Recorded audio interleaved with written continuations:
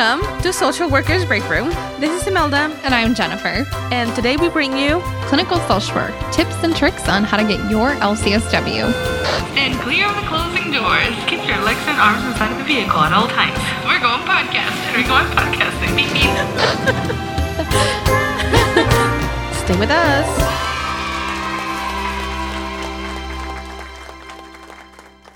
Okay, so today we're going to talk about how to get your LCSW.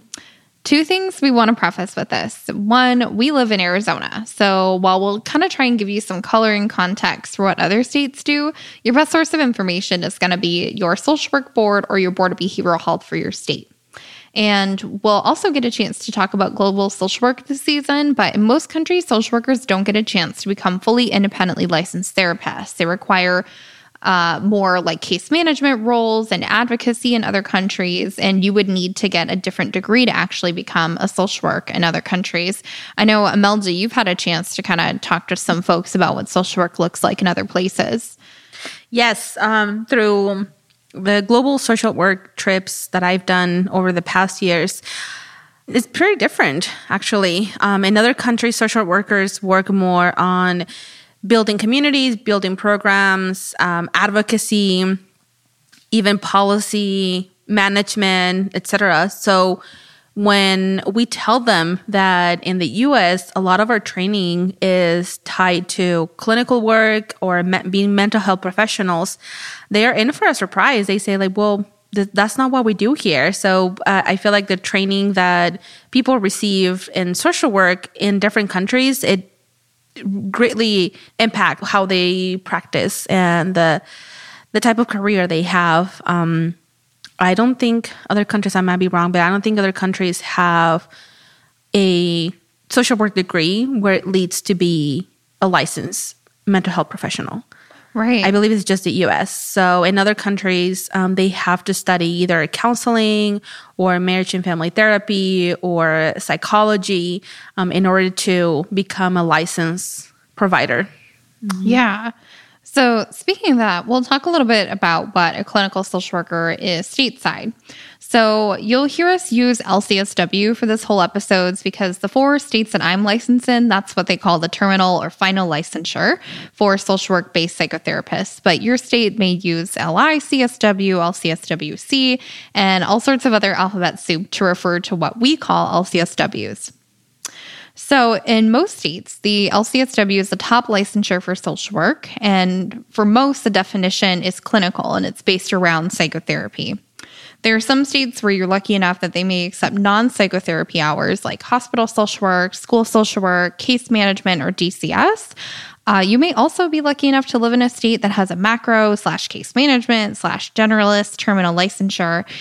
These typically are going to have very different requirements for how you obtain your hours. And also you usually sit for a different exam like the advanced generalist exam from the ASWB, which I think would be super cool and fabulous for social workers like Imelda, who don't do psychotherapy as their main function, but may still want or may eventually in their field want to be terminally licensed. So Imelda, what if we had an LASW or a licensed advanced social work license in Arizona? Do you think that you would get one? I think I will be interested in looking into it, yes. I mean, it sounds like a good option for the type of work that I practice, type of social work that I practice at the moment, yeah. Yeah. So, and I digress because in Arizona, that's probably a long ways off. But some of you, again, might be lucky enough to live in a state that has it. But for this episode, we're talking about the most common one. So the LCSW that you get by doing psychotherapy hours and sitting for the ASWB clinical examination. So for most states, you become eligible for your license by doing 3 things. So first, you're going to obtain your LMSW or registration. In most states, this is going to look like applying for your board after you've completed your master's and have sat for and passed the master's level examination. Then usually you start accruing those hours. Again, in some states like California, you don't do the master's exam and you're never actually an LMSW, you're an ACSW. Mm-hmm. In Illinois, as of January 1st, you can now get your master's level license without the exam. Mm-hmm. And in Hawaii, there's no such thing as an LMSW. You just start accruing and qualifying hours and apply for your LCSW when you're ready. So So now for more information on how to get an LMSW or about that examination, please either visit your local board's website, check out our season 2 episode, How to Totally Ace Your LMSW Exam, or go to our Instagram to see when we'll be hosting the next study boot camp. So while we know that that's no small feat to just go get your LMSW, let's say you have it. Now what? So second, you're going to need to obtain employment that would get you hours that count towards your LCSW. And this is probably the hardest part. So the first portion of this is research. So what kinds of work qualify as hours towards your LCSW? So in Arizona right now, you need 1,600 direct hours with clients that are based around assessment, diagnosis, and treatment. And for most states, your laws that are put in place by your Board of Behavioral Health or your social work board are going to be in your kind of laws and statutes. So they'll have definitions of, what exactly is treatment, what is psychotherapy, what is assessment, so that you can be really clear about what jobs are going to accomplish those functions. From my experience, for the most part, these jobs are going to need for treatment to include psychotherapeutic treatment. Because in the end, when you get your LCSW, it's going to be a psychotherapy license. So even though you can use your LCSW for other things like leadership, the point of having an LCSW and its main function that's unique about it is being able to do psychotherapy independently. Question. So when we say hours, clinical hours, what does it count towards your hours? Is it just the hours that you meet with your supervisor or any face-to-face interaction with clients or both? Yeah, that's a great question. So I'll kind of frame it around what Arizona used to look like and what it looks like today. Because Arizona, I think, had really good, clear definitions. So before this year, there used to be direct and indirect hours. So direct meant the actual time that you spent with a client. So the time that I spent doing your biopsychosocial, the time that you and I spent doing your treatment plan together, the time we spent in one-on-one psychotherapy, the time we spent in group therapy together, those were direct hours. Then there were indirect hours. So this is the time that I was maybe spending like writing or adjusting your treatment plan. Maybe I was talking to your doctor. Maybe I was going to EMDR training to be able to serve you better. So all the things that I was doing outside the session to support you would be indirect hours. Right. Then you have supervision hours. And those are the number of hours that you meet with your supervisor. So in a lot of states, there's 3 different kinds of hours. In Arizona, we recently got rid of our requirement around tracking indirect hours. So Arizona used to say 3,200 and now it says 1,600 because those are your direct hours. You don't need to track your indirect anymore. We'll talk a little bit more in just a moment about kind of how they split some of these out. Okay. But, from my experience, this is going to be jobs that include some kind of, again, therapeutic treatment. So it could be inpatient, it could be outpatient. It often includes a lot of settings like psychiatric hospitals, intensive outpatient programs, groups, couples, families, and individual counseling. But for the most part, you're going to be looking at a job that allows you to do therapy because once you have your LCSW, you'll be able to do therapy unsupervised. Okay. So once you know what kind of job you can have, one of the other things you'll need to know is your time frames, the number of hours, and anything specific or special to your state. So for example, in New York, you need 3,000 hours over 3 years, and you can't do it any faster than 3 years. For Arizona, as we mentioned, it's now 1,600 direct, but no more than 400 can come from psychoeducation. So that would be more like if we were in a group together and I was teaching you about depression in general, not your depression, not working through your specific traumas and symptomology, but I was educating you. So in Arizona, we have a cap on that. You can't do any more than, you could do more than 400 hours, but at 400 hours, it's going to stop counting towards your LCSW because they want to make sure that you can do therapy, not just psychoeducation. Got it. What about case management? I feel like a lot of us, that's our background or our first step into client interaction before we go into therapeutic interventions. And a lot of our work with clients requires case management. So is there any stipulation somewhere that hours of case management can count towards LC hours or not? In most states, it's not going to count because it needs to be something clinical. So, whether or not you work in a setting that accepts insurance, you want to think a little bit around kind of what those billable definitions are. So, for example, if I want to bill an insurance company for a mental health visit, I can't spend the entire visit working on food boxes and housing vouchers because while we know as social workers that those are directly tied to maybe someone's depression or anxiety, those aren't direct treatments like psychotherapeutic treatments to their depression or anxiety. So there's ways that you can weave in a little bit of case management, but overall, the whole of your visit and your intervention needs to be therapeutic. So in therapeutic meaning psychotherapy versus all the different ways. So in some states, again, they'll count things like school social work, hospital social work. It's a lot more open. In a lot of states, it's very clear, Arizona being one of them. It's therapy, it's therapy, it's therapy. If you're doing primarily case management, either those case management hours don't count at all or that whole job doesn't count. This is so interesting because I remember during my MSW when I did my capstone in my diagnosing class, quite a bit of students did their capstone on case management as an intervention. And, back then I thought well, if you are a licensed social worker or like clinical social worker, case management wouldn't count as a clinical or intervention. So why are they allowing students to do case management as an intervention for their capstones when it's not what it looks like in real life?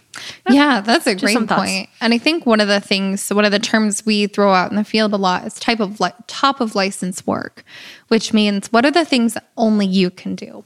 So like a BSW can do case management. That's not special compared to an MSW. An MSW can do therapy. That's special. A BSW can't do that.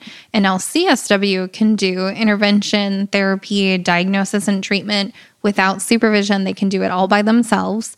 So when we think about top of license work, you want people to be doing the things that only they can do. So when we think about case management, we of course want to meet the client where they're at and make sure that they have the most well-rounded care that they can. But if you work especially in an agency or you're someone who's like really good with kind of meso interventions, you would want to make sure that there are other case managers, social workers that are working at the top of their license or their education so that you can focus on the things that only you can do. Got it. So another thing in Arizona, you also need 10 observation hours. So that's where your clinical supervisor either watches you perform the group or session, or you get permission from the client to record the session and your supervisor reviews it and provides feedback. So while it's a little awkward and painful to do at the time, looking back, it's definitely part of what can transform your skill set before you go off to practice independently. So it's totally worth it. So, your point too, Imelda, oftentimes our capstone and those presentations are the first time we get to try an intervention in front of other people and get that feedback. And I hope for all of you, especially those of you who want to become therapists, that you're in a setting where somebody can observe you and provide that feedback. So I really appreciate that our state makes that a requirement that at very least 10 times somebody has seen you in action. They've decided that, it's good enough or it's working to a point where you're going to be able to do that independently without that oversight, and that you're getting that really clear, constructive feedback about what you may need to do differently to be the best possible therapist for your client when you no longer have this kind of level of support. So you've heard me mention a lot of things and a lot of requirements. So I'm going to make 2 suggestions here. First is you're going to get a binder. And the second is you're going to make a spreadsheet. So let's start with the spreadsheet. So in many states, you can be asked to provide proof of the hours you did and how you kind of got to the math you did. So everybody gets sick and hopefully everyone's taking vacation. So you probably won't finish it in a perfect 2 years or whatever your state's time frame is. On the spreadsheet, you're going to want to lay out all those requirements and track the number of hours you spent on that category from a week-to-week basis. So for Arizona, I'd be tracking how many hours I spent directly with clients, how many hours I spent in supervision, if I did any observation hours that week, and I'd also be tracking my number of psychoeducation hours to make sure I didn't tip over 400. So you don't need to, and frankly, you shouldn't have patient information on that spreadsheet because it could be a HIPAA violation to share that with your board. And again, for the sake of, the minimum necessary rule, it's a good idea to kind of keep your client's names and initials off of everything you can. So we're just going to want those hours. I set mine up with different tabs at the bottom for different quarters of the year. I thought if it was 2 years of hours that I'd get overwhelmed. So I split it up so that I can keep track of it. It's really obvious for me to see if I missed any weeks or if I'm behind on tracking them. And then I also labeled the different jobs and supervisors that the hours came from. Please, always, can't emphasize this enough, set these spreadsheets up on your personal email or back up a copy to your personal computer often. In most states and agencies not required to keep track of your hours, you are. And if you leave a job, you may not have access to that spreadsheet or your time card or your EMR or whatever you're using to keep track of those hours. So make sure you have your own record. Mm-hmm. There's been so many times where people come back and they're like, oh, I need hours from 10 years ago. Well, we moved EMRs. I have no idea who you are, when you worked here. Imelda and I worked together at a place that was paper charts. There would be no way for me to figure out how often a therapist met with a particular group of clients. So it's really important to do your own tracking and keep it in a place that you will always have access to, regardless of job or supervisor. Another thing you'll need besides the right kind of job is a clinical supervisor. So, in many states, most if not all of your clinical hours are going to need to come from an LCSW. And in some states, there are certain requirements to become a supervisor. So when you interview, it'll be key for you to find out, number one, if they offer clinical supervision. And number two, I'd be picky about asking who it's from. I've seen people figure out we have an LCSW, it's going to be fine. You need their name. Mm-hmm. You need to run them on the board. You need to make sure that they are, fully licensed, in good standing, and that they're a registered clinical supervisor if your state does that. I was just going to ask that because not just any LCSW can provide supervision. They have to be registered to be able to provide supervision, correct? Correct. So in our state, you don't have to put your name on the registry, but you do have to go to the board. You have to do extra training, and you have to go back to the board and tell them, hey, I'd like to be a clinical supervisor. Again, whether or not you're listed publicly as a clinical supervisor, at least here, is up to you. There are states where they don't have a public registry whatsoever, but making sure that if there are additional requirements to be a clinical supervisor in your state, I don't think it would be anything out of the norm. And if anybody asked me as a clinical supervisor for proof or records that, I was one, I would be happy to give that. And I really think for any of you who are going through this process, it's really important, for you to obtain that. Mm-hmm.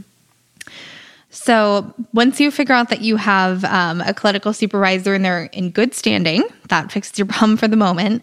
But another really important question to ask is, what if the person leaves? Is there another clinical supervisor on staff who could pick up the supervision? Would you have to go without? Would they hire an outside supervisor? And if so, who would pay for that person? So in some states like Arizona, you can pay for your own clinical supervisor, and they have to have certain rights of the agency to view your records. So some agencies aren't comfortable with that, with a third party coming in and having access to all of either the EMRs or the paper charts of your clients. But here that's a requirement, is your clinical supervisor has to have unrestricted access to view your documentation. So your agency might not be okay with that, even if you pay your person. In other states like New York, it's not legal to pay your own clinical supervisor because they believe that sets up a dual relationship. If I pay you, Imelda, how are you going to hold me accountable? Because I'm your employer in some ways.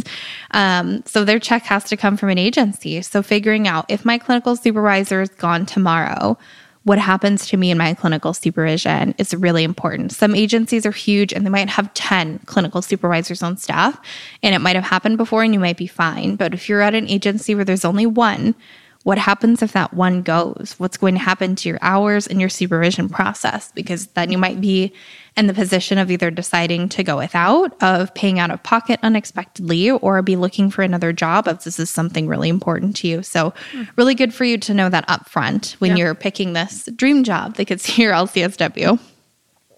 All right, so let's say you've determined that your agency has a clinical supervisor.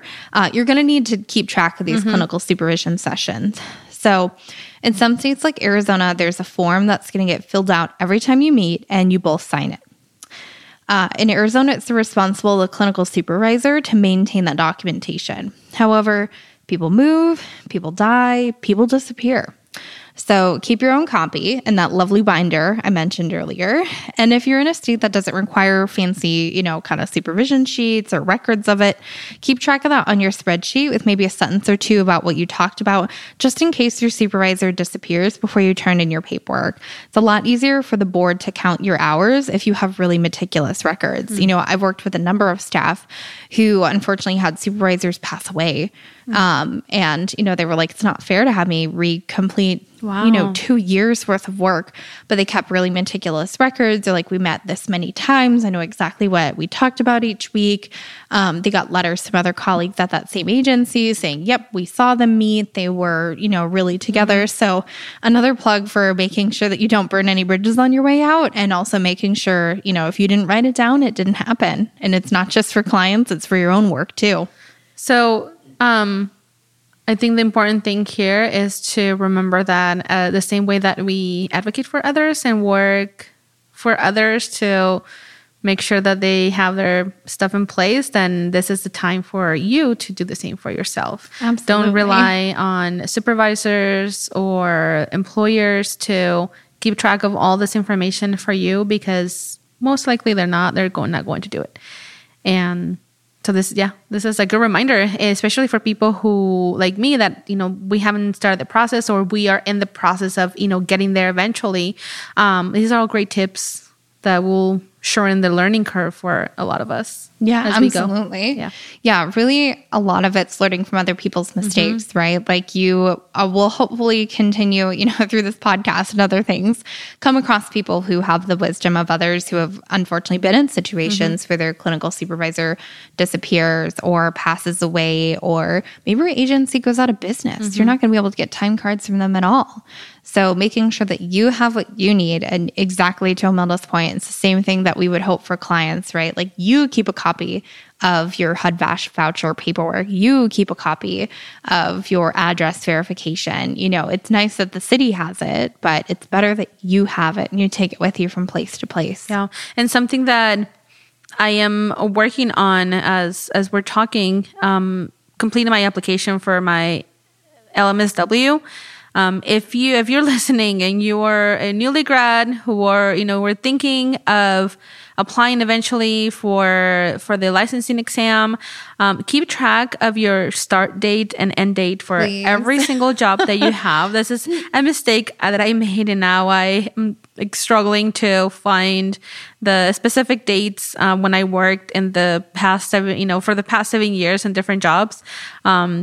Because I don't keep track of that stuff, Right. And so now I'm going to have to contact HR departments, and there's one place that they closed. So if you're planning on eventually getting your license, even if you're still a student and you already work somewhere, just start keeping track of dates. You can create a little Google Sheet, spreadsheet, and just plug in the dates of when you started and when you finished your work or your employment with that agency or that place. So eventually future you won't have to do extra work to find all that information.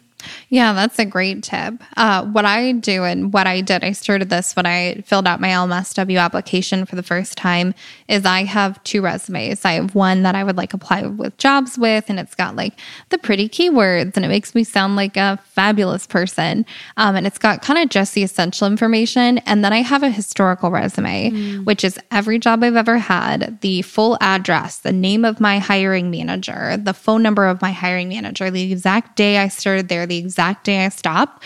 And it's really helpful, for those of you who apply for apartments, who are going to someday get a mortgage, right? It doesn't just have to be for your licensure application. Keeping meticulous records of your job will help you forever. So I do it via detailed resume. Like Imelda said, you can do a spreadsheet. There's lots of different ways to keep track of it. And if you're hearing this and you're like, I've never done that, now I feel really overwhelmed. Do it today. Start it. Start it with what you have. You don't have to go back 7 years tomorrow, but start it with the job you have today. Who hired you? What date did you start? Find that offer letter.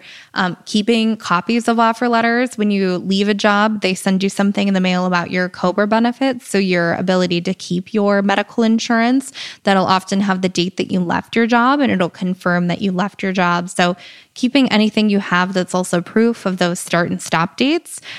Some places use those. I just went through a therapy agency who, I forget which insurance company, but one of them needed proof that I had started and stopped employment at my last 4 places of work. So I needed all of my offer letters and I needed all of my resignation letters that I had put in. Wow. So keeping all of that stuff, we can't recommend it enough. I was just about to tell you more things to put in your binder, but whether you keep it on your computer or in a binder, it will always help you to have this kinds of stuff in and out of the field.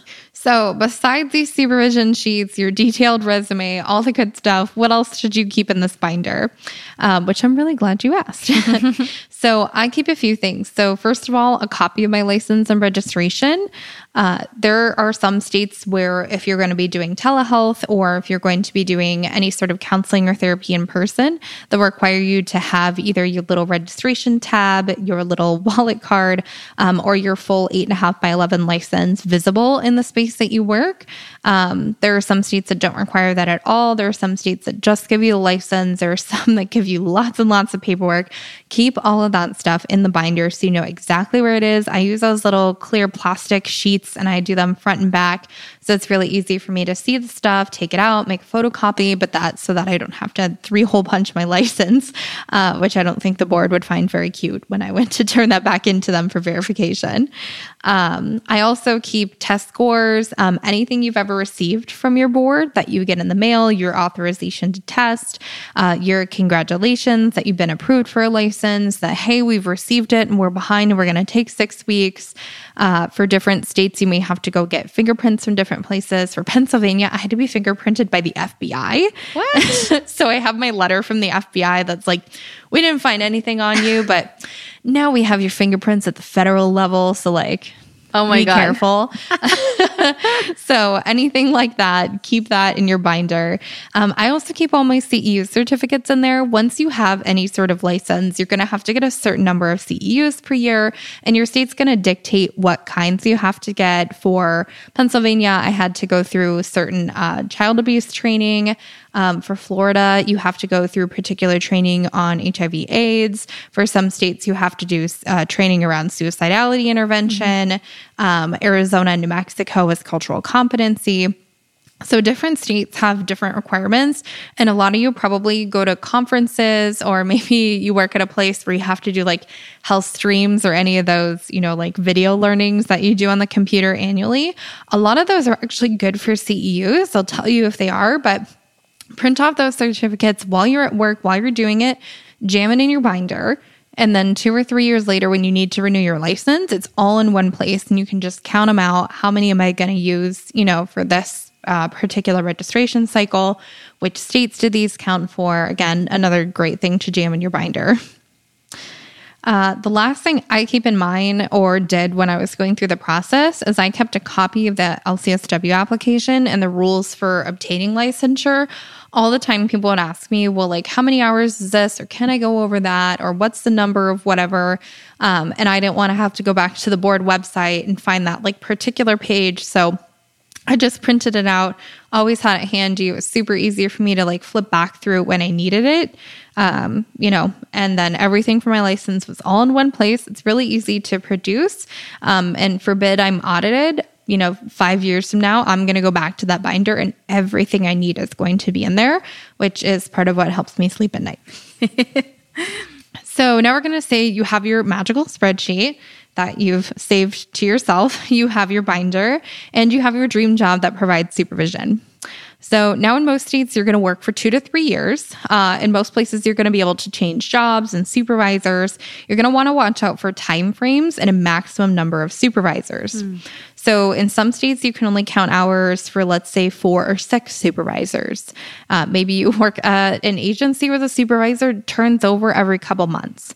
There are going to be some agencies where you might have to toss out a month or 2 of hours because you can only count 6 supervisors. What can you do in case that your supervisor changes, not because of you or you changing positions or jobs, it's just the agency continues changing and then you go over the maximum amount of supervisors you can get. You're going to have to pick which hours you keep. So let's say you worked with Supervisor John for 1 month and you got 10 hours, and then you worked with all of your other supervisors for, 3 or 4 months apiece.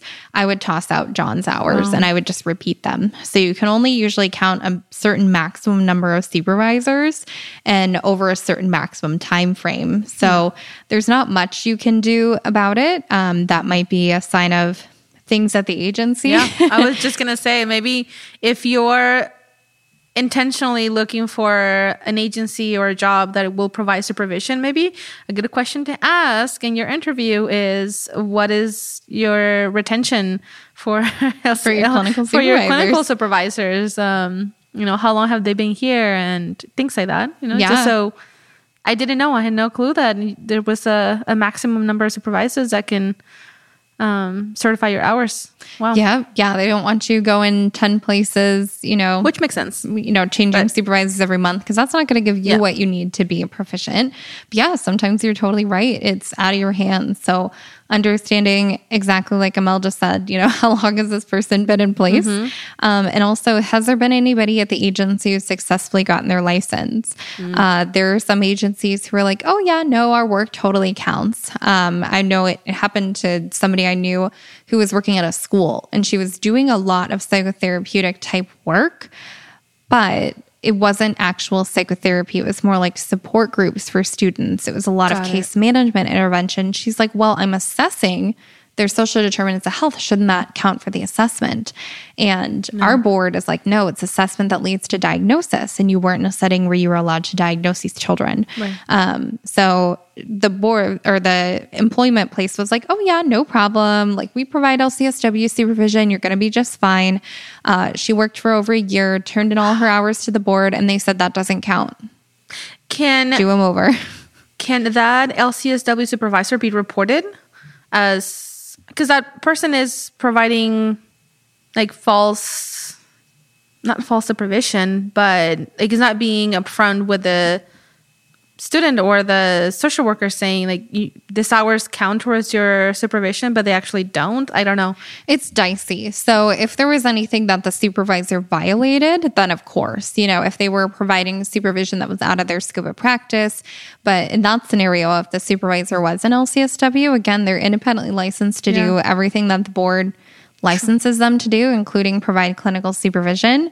Most boards can answer basic questions, but they won't provide you direct or specific answers until they actually have something to review. So they won't take any kind of hypothetical scenarios in a lot of states. Some states have a board that works very differently. In California, you could call right now and give them very specific information, and they would give you a very specific answer. Most boards, if you call them, they're going to say, well, when we see your paperwork, we'll review it and we'll tell you if it counts or not. But to be really clear, figuring out historically, like, have people in your area been able to get their license there? You can ask someone, again, from the agency when you interview, is there a human being who got their license here that I can talk to and lay eyes on? Or do you know their name? Because a lot of people leave agencies when they get their LCSW because they'll have much better opportunities open to them, which we'll talk about in a moment.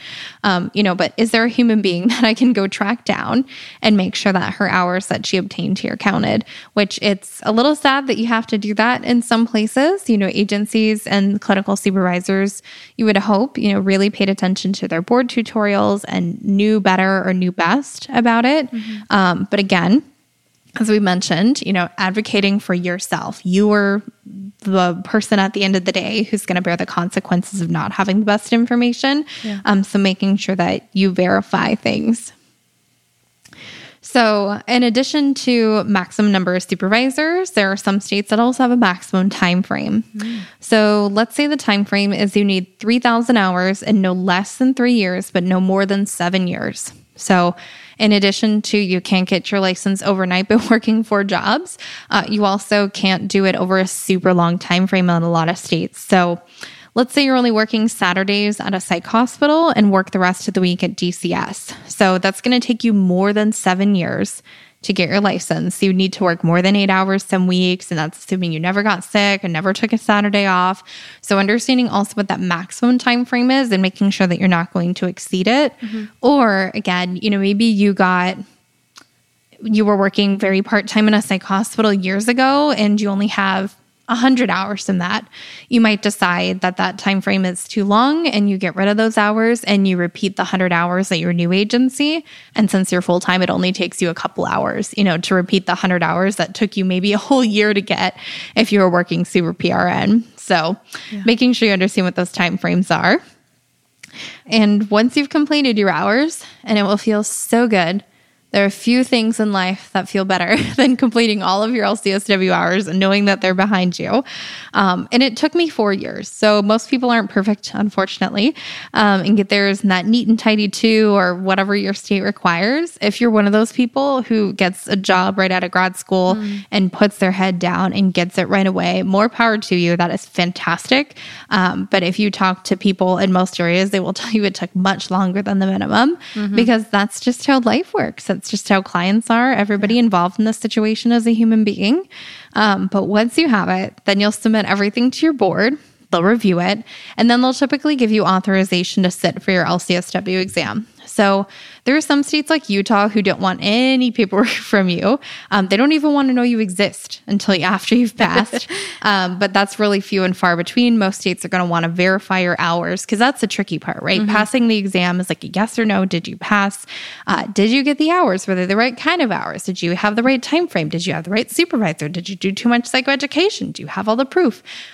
Is a lot more complicated than did you pass the exam or not. So most states are going to want that first, and then they'll let you test.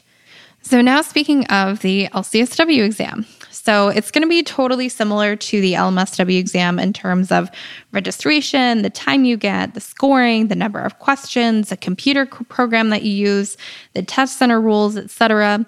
As for content, you should expect a lot more questions on diagnosis, on interventions, and more challenging ethical questions. A lot of the LMSW exam, maybe not a lot, but a much bigger chunk of it for the LMSW is recall. What is this statistic, or what is this medication? What is this intervention? What is the third step in community planning? Almost all the questions on the LCSW are going to be challenging situational questions. So most of them will be ethical situations where all 4 of the answers are correct answers, but which one is the most ethical? Yeah. Which one should the social worker do first? Because again, you're not going to have a supervisor over you anymore, potentially. So they're going to continuously put you through the whole exam. All 170 questions, for the most part, are going to be really challenging situations. And they need to know that you can figure out how to get out of the situation, or how to make sure that every client you encounter has a good experience out of really hard places. So it's a really challenging exam, but again, it's going to feel really similar to the LMSW exam. So at least you'll come in hopefully with that comfort this time if you're in a state that requires it. Once you've passed it, in some states you go through one more review because once you're done, you're done. You're independently licensed, responsible for all you say and do and treat without a supervisor to share that responsibility. A lot of states, once you've passed, that's it. They will print your license in the next cycle. Do you have to renew, or is it? Yeah. So some of them will have you pay at the time that you apply. Some of them will have you pay at the time that you receive it. Every state works a little bit differently, but you'll typically be on the same renewal cycle that you were for your LMSW. So some states it's every 2 years. I'm in one state where it's odd some years and even some years. A lot of them are based on, again, exactly when you got it. Some are good for 2, some are good for 3. But your issue date will reset to whatever date you got your LCSW. So in Arizona, thankfully, we have a program where if you just paid to renew your LMSW, then they give you a discount on the LCSW application. In some states, they don't care if you paid to renew your LMSW yesterday and you're applying for your LCSW today. You have to pay again. And do not let your LMSW lapse. Don't Don't be the person who's like, oh, the board is going to review my application in 7 to 10 business days, and it's going to be fun. So I will get my LCSW before my LMSW expires in a week. No, you will not. In Arizona right now, we're running about 6 months to get your LCSW. New York is running pretty similar as well. So it takes time. So if your LMSW is going to expire while they're reviewing it, renew it. It can be a bummer. It can be a financial constraint, but do not let your license expire while you're waiting on your fancier license to come through. Also, since you're going to be all on your own now, if you haven't carried it before, which if you're listening to this, I strongly recommend that you carry individual liability insurance. Get liability insurance as an LCSW, please. The NASW has an RRG policy. You don't have to be a member to get that policy. I think that was a myth that was shared for a while. Being an NASW member does get you a little bit of a discount, but I think it was something like $10 or $15. So don't feel like you have to be an NASW member to get their liability insurance. HPSA, that's who I have my policy through, not a plug. But there's a certain number of policies out there that are typically pretty good for insurance. Understanding who your agency has for liability insurance and that they have they're called riders on insurance for you to be a psychotherapist. That's important. And understanding what those riders mean. Where I just came from, my agency, we had riders on our insurance policy that even though we were work from home and we did telehealth, we were not to do any sort of services from out of the country. So if I popped down to Mexico for the weekend and I saw a client, I wouldn't have been covered by the liability insurance, which would have been a big no-no. So understanding, number one, getting your own liability insurance, understanding what it covers. Some of them will cover you for a certain number of days in court. Some of them will cover you for some things and not others. You know, if you have sex with a client, some of them are like, we won't cover you in any scenario. Some of them are like, life happens. Please don't have sex with a client. Please don't have sex with a client. Oh my. You learn one thing from our podcast. Yeah. Please, never. Ever. But get liability insurance, understand what it covers. If you're counting on your agency's policy, get nosy. You know, for a lot of things, you're going to need a copy or that certificate of insurance, you know, when they apply for insurance panels for you. If you ever do CAQH to get paneled to take insurance yourself, you're going to need it. So if you don't have it, get it. It's, you know, for most people, I think between $200 and $500 a year, depending on how much coverage you want. It's a small price to pay if something doesn't go your way on an agency or there's an ethical situation and your agency doesn't support you. So if you don't have it, get it. If you really can't afford it, please get it when you become an LCSW, because again, you're not under anyone else's license anymore. You're on your own. There's nobody else to usually also hold liable. There's just you. So that was some of the scary things, which is not as fun. But let's talk a little bit about some of the amazing things you can do with an LCSW. So you can go into leadership. There, I'm sure you all have seen that a lot of director positions are asking for LCSWs only, even if the position has nothing to do with psychotherapy, like running a medical hospital. They typically only want independently licensed folks, because at a medical hospital, you're going to be competing with registered nurses and doctors for a lot of those positions, and they're independently licensed. They don't need to work under anyone's license. So they don't want the people running their departments, you know, to be different, where they have to bring in a supervisor to come babysit you as a director. So a lot of leadership positions, special force, so psych hospitals, clinics, medical hospitals, and all sorts of programs love to hire LCSWs as directors. You could start to treat clients with psychotherapy in a private practice. You could set your own schedule. You can set your own rates if you do that. You can also do it with a group or at an agency, and oftentimes they'll pay you much higher as an LCSW than an LMSW, because it changes the insurance reimbursement. It means that you have more experience. Again, it means that they don't have to pay a supervisor to kind of clinically oversee you according to the state. They don't have to do that clinical supervision anymore. It's also a lot easier to get travel social work jobs because all across the country, you know, most states have some version of an LCSW, and they say, I know what that means. And that means that you have worked your booty off, you have passed 2 exams, and you have literally done thousands of hours of client contact. Sure. So there's no such thing as an LCSW that's a new grad. LCSWs are seasoned workers. And overall, it's awesome because it's like your master's degree. Unless you're unethical, nobody can take it from you. You only have to do it once, and it opens up so many doors, including much fairer pay in the profession for what the work you're doing. And as always, resources for this episode are on our website, socialworkersbreakroom.com, and refer to your local board's guidelines, and feel free to ask any questions through Instagram. We always post on our main timeline, we post the episode. And so if you have any questions, always drop a question in the comments or send us a direct message if you don't want to make it public. We're always available for questions. And we hope one day you too will be an LCSW. Yes. Thank you for joining us, and we'll see you next time. Next time. Bye. Bye, buddy. I hope you find your dad.